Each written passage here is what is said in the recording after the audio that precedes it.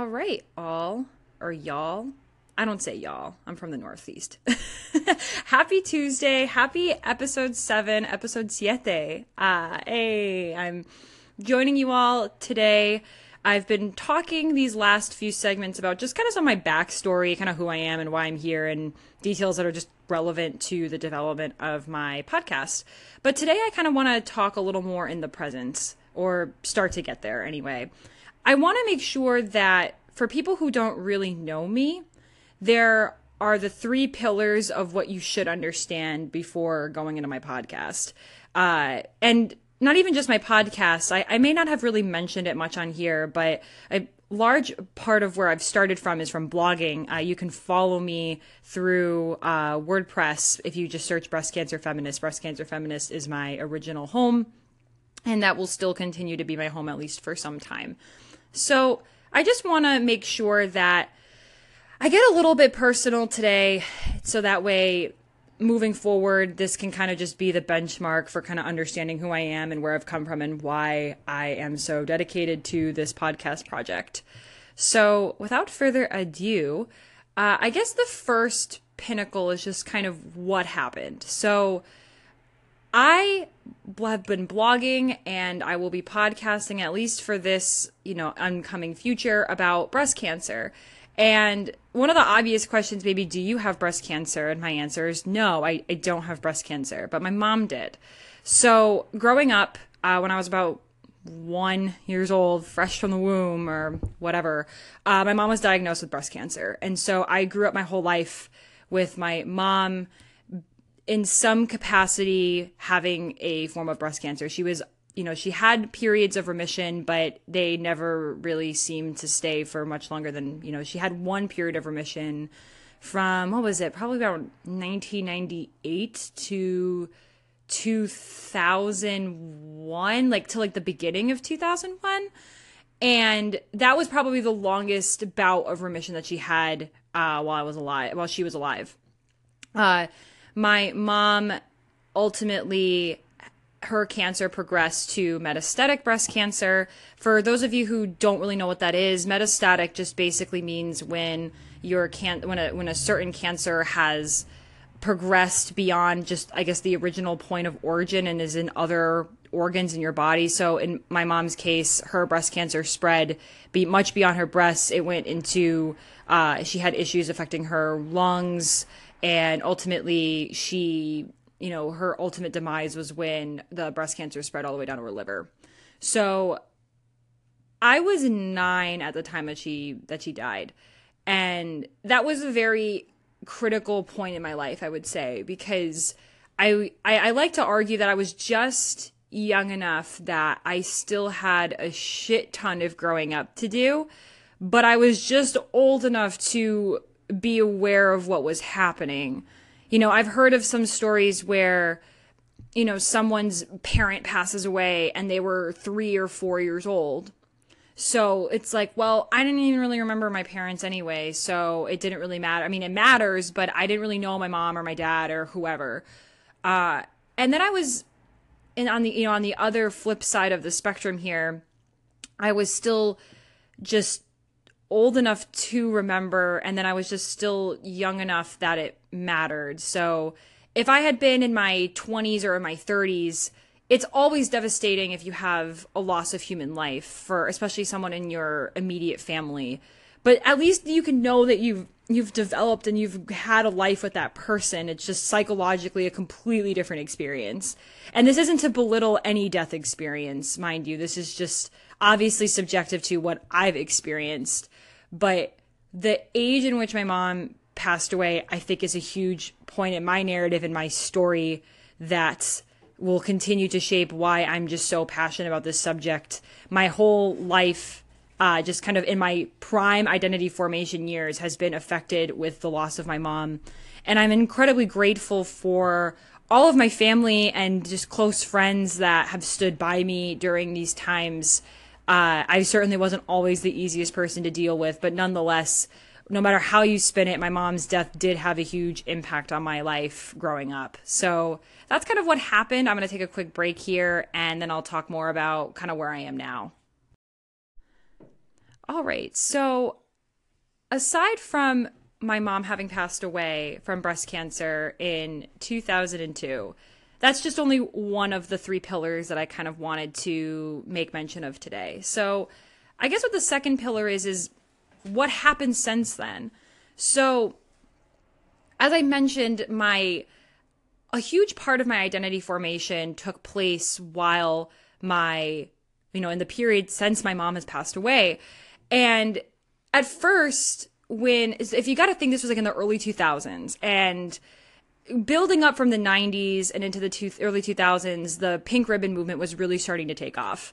At this point, organizations like Komen, but Komen is not the only one. Komen is kind of just the go-to that you'd think of, really had a lot of popularity.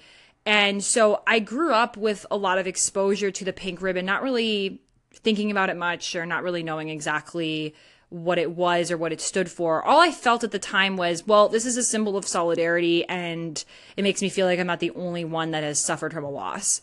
But the more I grew up, I guess, the more cynical that I got about the ribbon. I began to see the pink ribbon as just a moniker for just corporatizing a disease. I began to see it as a one-sided symbol that stood for hope and optimism and didn't stand for the people whose lives have been lost and the people who have been affected by breast cancer in that way. And I just really started to get down on it, and I had a lot of just internalized anger about it.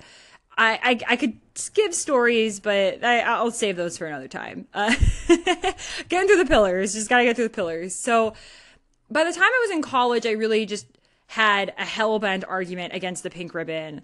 And Mackenzie, I'm glad that you felt the same way. Mackenzie, who's tuning in on Instagram Live here, because it's something that I feel like not a lot of people talk about. It's just, you just get shoved down your throat like you think everybody should love the pink ribbon. And then there's no real dialogue out there in the universe for people that may not feel that way. I've said this to people where I feel like if I ever say anything bad about the pink ribbon at all, I feel like I'm taking just this cute, optimal, just quintessential stuffed teddy bear from, the teddy bear that you have to love. It's cute, it's fluffy, it's whatever. And I'm just taking a giant machete and just shredding the shit out of it. And my fiance's here in the background just like, ah. Yeah, but it's true. And I've always felt like that.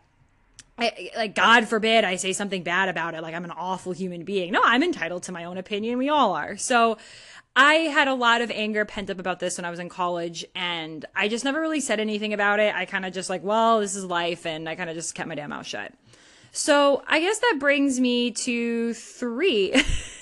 Thanks, Mackenzie. I guess this brings me to 3, the third pillar. So what am I doing about it now? So about a year ago, I made the decision to start blogging. I created this blog, Breast Cancer Feminist. I had, I guess, become a renegade, and this is a whole nother story, but I, at the last minute, turned down a PhD offer, which had been my career goals throughout all of college. And so I was like, well, what do I do with my life now that I made this decision? And so I started this blog. And I didn't really know where I was going with it. I just wanted to get my feelings out there about my personal traumas and stories about what happened with my mom. I also even opened up a bit on that blog about when I was getting tested for the BRCA genes and other genes related to being predisposed to breast cancer. And the more I wrote on the blog, the more I just had gained an interest for the pink ribbon, and I started something called a pink ribbon investigation, where I would look into companies or organizations that had cause-related marketing programs related to the pink ribbon. And I really just became fascinated by the story of how legitimate is the pink ribbon in a lot of these cases. And people would start coming to me saying, hey, like, I heard of this fundraiser and I don't really know if this is legitimate. And so I would look into it. And so I feel like this podcast is going to be a continuation in a lot of ways of that. It's my search for not only investigating the pink ribbon, but finding a middle ground on where has it gone right and where has it gone horribly wrong, and opening up a dialogue for both sides to interview people that may have something to say much beyond me. So I guess those are the 3 pillars. So I'm going to sign off, at least here on the Anchor FM app, but thanks for joining. So thank you all for joining this week, episode 7 of the My A podcast. So if you haven't found my home yet, there's a few places that you can find me. First, you can find me on the Anchor FM app. You can download the Anchor FM app on the Apple Store or on Google Play. You can then search me just through my name, Grace Slosky. Again, that's Grace Slosky. You can, if you can't quite figure out the spelling, don't worry, you're not the first one. That's Slawski. You can also find me on Apple Podcasts, which is really cool because originally I didn't know that I was on Apple Podcasts. Again, this is just a bunch of load of fun, you guys. So you can find me for now on Apple Podcasts by searching Pink Investigations. Again, Pink Investigations. That's not going to be my name forever, but that's my home for now. If none of these things are really your jam, you don't really want to commit to podcasts on Apple or on the Anchor FM app, don't worry. All you have to do is search on your URL, just type in anchor.fm/Grace-Slosky. Again, that's anchor.fm/Grace-Slosky. Thank you so much for tuning in. Your listenerhood is greatly appreciated. And next week, I'm still totally in the process of figuring that out, but I think I'm starting to feel ready and comfortable enough to talk more about some intimate experiences that I've had as I've come to various conclusions about the pink ribbon and how I've negotiated, how I've felt about the breast cancer awareness movement, and kind of how that's turned me into the advocate that I strive to be today. So thank you so much. And last but not least, if you haven't followed me on social media, be sure to do so. It's pretty fun. You can follow me on Instagram using the handle @GraceSloskyWrites. You can find me on Facebook using just searching in breast cancer feminist, or also @GraceSloskyWrites. And then on Twitter, it's just simply @GraceSlosky. I know, so many things. I'm working on it. Too much chaos. So thanks again for listening. And until next time, you can catch me on Instagram Live every Tuesday evening at about 7 to 8 p.m. Eastern Standard Time. Bye!